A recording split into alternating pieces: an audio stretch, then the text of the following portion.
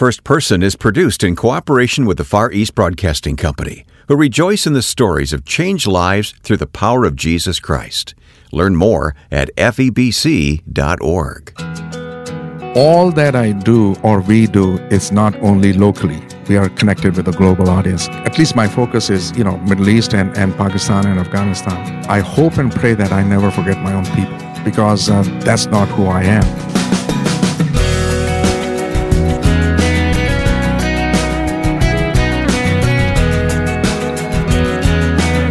He was born in Pakistan. He lives and ministers in the U.S., but he's never forgotten his country and its spiritual plight.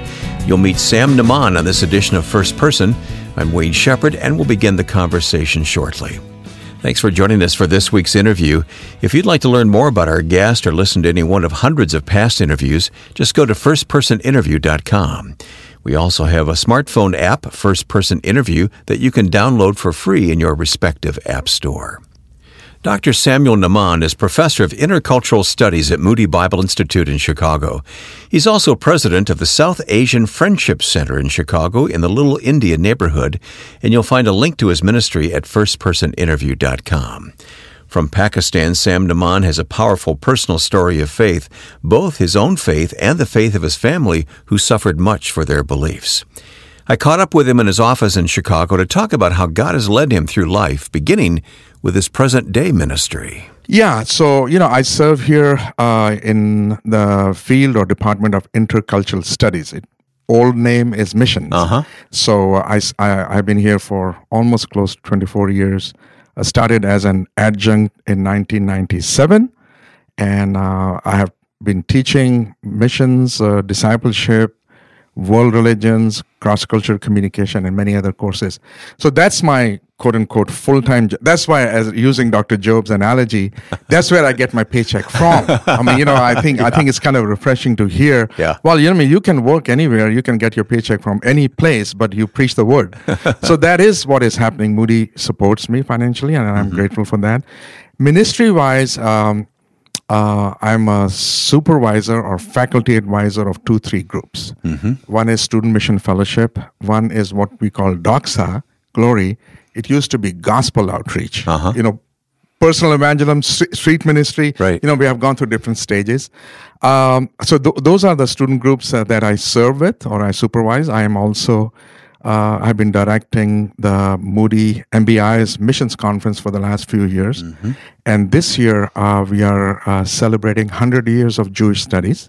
Wonderful. And 75 years of Moody Aviation. Wow. In October. Long and storied history of Moody Bible Institute of all these organizations. I was just doing another interview with another colleague of mine, and she is saying, well, why are you so passionate about it? Because she knows me. She said, your passion is Muslims and Middle East, but why Jews? And I said, Moody is probably the only accredited institution, at least to my knowledge, in the U.S. that has a Jewish studies major. And our esteemed Dr. Michael Radalnik and his team, they have been serving, and before him, Dr. Goldberg and others. Yeah. So Moody has a long-standing history of focusing on Jewish people. Okay. And we want to, when I say we, means our field, we want to challenge a new generation of Moody's students, alumni, supporters, to never forget that legacy and heritage that we have been. Right. And I'm separating, and this morning also I was sharing that I don't want to talk about politics. I don't want to talk about whatever happens in the Middle East. That discussion we can have other thing. But where do we get this passion? We get it from the Word of God, from Genesis, from creation story, from call of Abraham, and I can go on. Yeah. So anyway, that's our passion. We are looking forward to our conference next month, actually in October. In addition to that, we founded a ministry called South Asian Friendship Center that you know. I'm on the mailing list and follow closely. Yeah. And this year we are celebrating 25 years. So we'll talk more about that in a few minutes. So that is one thing. And then I also serve as a volunteer or vice president of a ministry called Call of Hope. This is a ministry, actually it's a German mission. In Germany, it is called Evangelical Carmel Mission. It was founded on Mount Carmel in Israel. Wow. And they have been serving among the Muslims for over 130 years, similar to Moody, but they only serve through the nationals. So My father was one of their missionaries in Pakistan, and now, I'm the second generation, so I help them also. And in your spare time? In my spare times, I don't have much, but, I'm committed to my part of the world, which is Middle East. Yeah. And that's why we love you, Sam. That's why we so admire the way God has equipped you. Let's talk about where it began for you. Yes. It began in the country of Pakistan. It began in the country of Pakistan, in the home of a former Muslim, my father. Ghulam Masih Naaman was his name. And he came to Christ through several different avenues. I mean, you can Google his testimony. It's on the web. My grace is sufficient for you. It's amazing that this morning we heard a sermon by Dr. Ford on grace. Yeah. And so he came to Christ. Parents got married, kind of arranged by missionaries, because, he was a wanderer. He was a convert in Pakistan those days. We are talking about 1950s. You don't have a home. You don't have a family. Mm-hmm. So he was mentored and discipled by, at the moment it's called World Venture, but those days it was called Conservative Baptist Foreign Mission Society. Oh. They were on CBI. Uh-huh. So he was mentored and discipled, joined the Anglican Church because as he traveled all over Pakistan, there was a Anglican bishop, a Brahmin convert, Dr. Chandu Ray, and he said, Ghulam, you need to go to seminary. So he sent him to seminary and came down in the southern part of Pakistan in Sindh. And they couldn't have a child, my parents. And they prayed that if God will grant them a child, they'll dedicate that child for the Lord's work. And so I was born.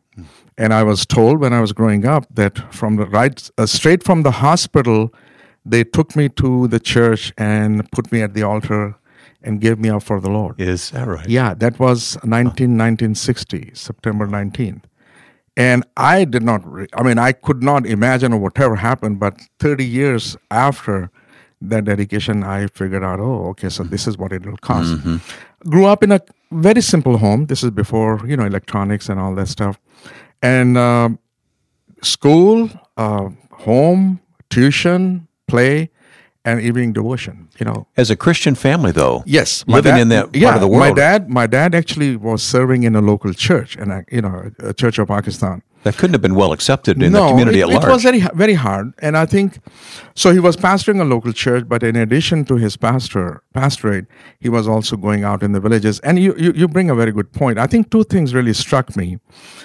Before that, I accepted Christ as my personal Savior in a family devotion. It was, as I said, it was our tradition, or that had to happen every night before going to bed, whether my dad was at home or not. Very memorable experience for you. Yes, of course. Very simple. Wow. Sitting on the floor, singing and reading the scripture and praying together. So I was 9 years old, 1969, when I accepted Christ. As I was growing up, high school or even before high school, two things struck me. First was just tremendous persecution.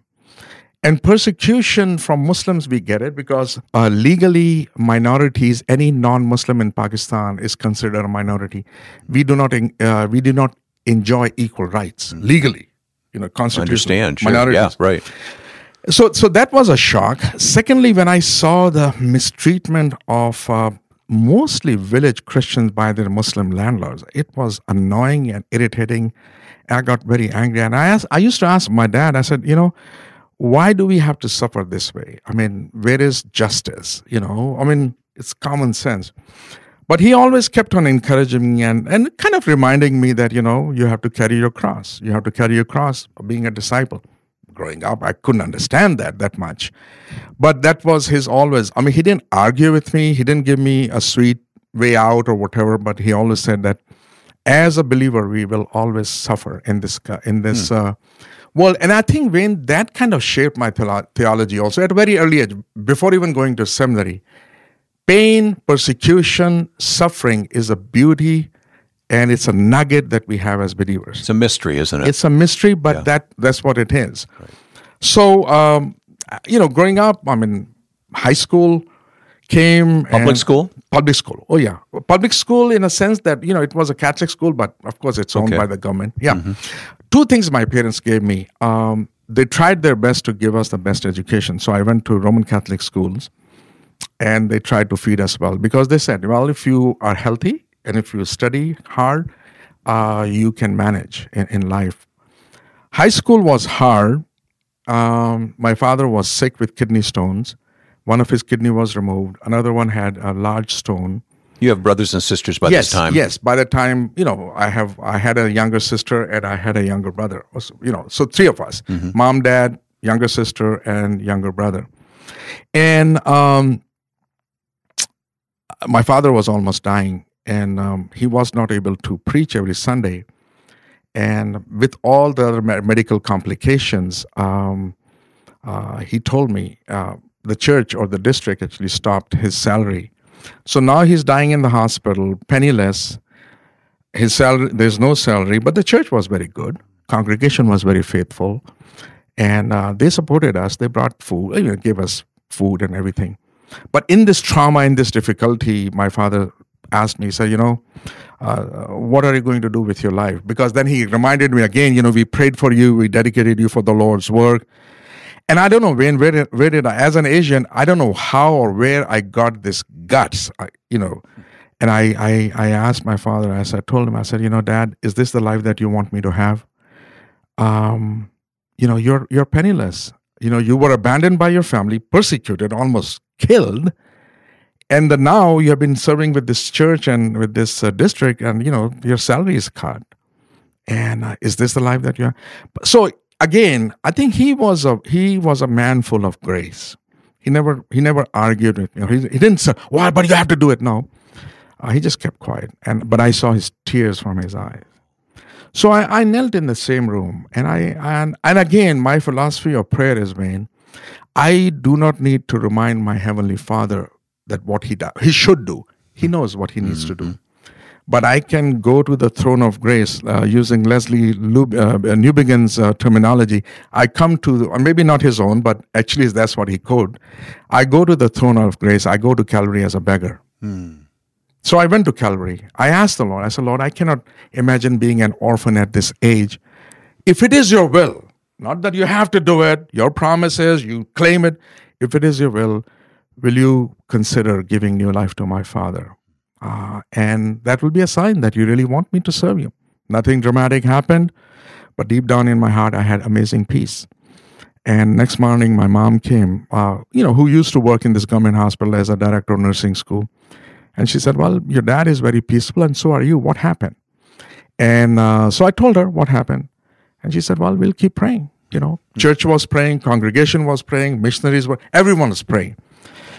Well, he was by that time he was in the hospital for 6 months, and the stone started to break and came out.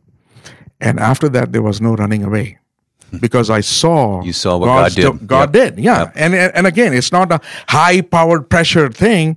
It was just the calmness that God showed up in a mighty way. We'll continue to get to know Dr. Samuel Naaman on this edition of First Person. Stay with us after this message. I'm Ed Cannon. The Far East Broadcasting Company partners with First Person because we celebrate the stories of people everywhere who have given their lives to Christ and serve Him. Our broadcasters in 50 countries of the world hear stories every day of people whose lives are transformed by the gospel and who have faithfully been taught God's Word. In addition to First Person, I'm pleased that Wayne and I host a podcast, and we invite you to join us. Listen to Until All Have Heard at FEBC.org. That's FEBC.org. My guest is Dr. Sam Naaman, who is at Moody Bible Institute, has the South Asian Friendship Center in Chicago. We'll talk more about that in a few moments, but we were talking about your calling.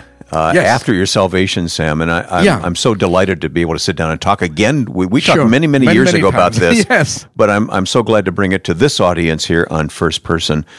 Trouble came to your family with your brother. Yes, my brother. We were very active in our outreach. I started with OM, joined Crew, now Crew Campus Crusade. So we were very active in global proclamation, street preaching, everything. So by that time, after I rededicated my life, actually in a Operation Mobilization OM meeting. Okay. Gave my life to Christ. Rededicated my life.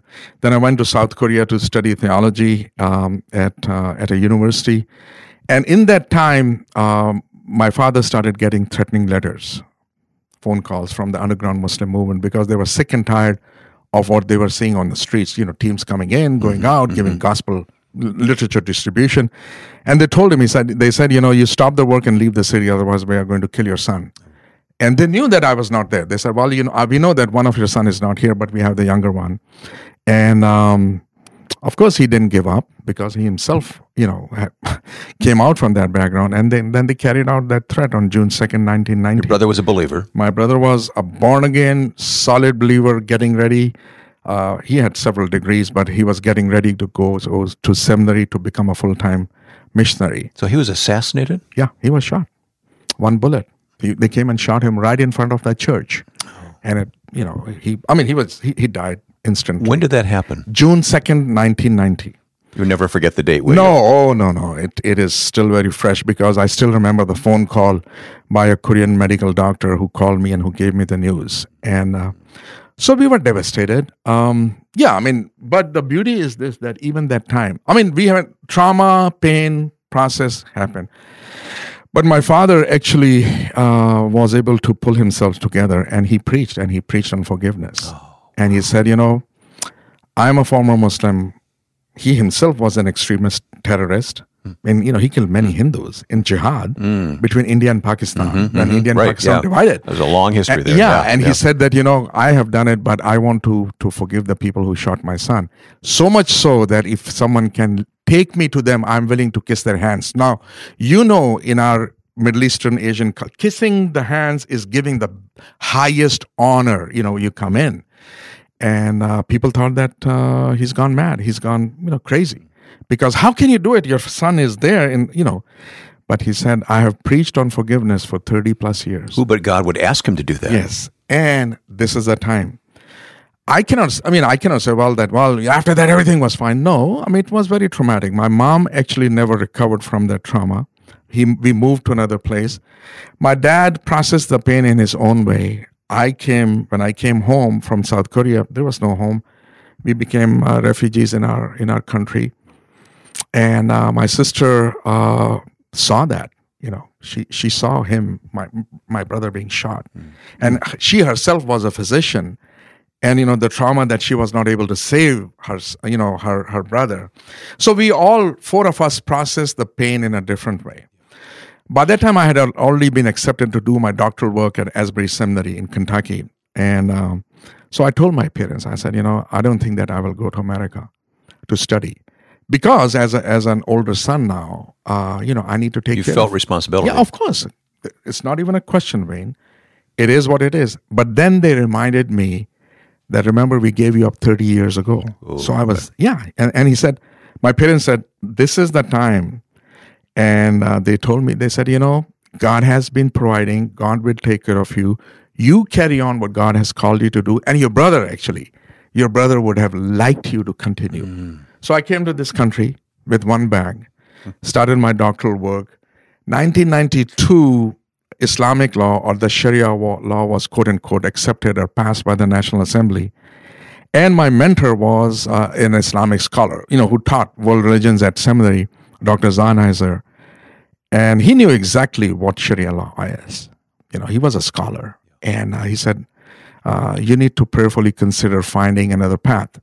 Because by that time, he knew me that much. And he said that, if you go back, basically you'll be killed because you're not going to keep quiet. It's just unsafe for you to go. Yeah, because he said that, we know that it's basically writing your own suicide statement.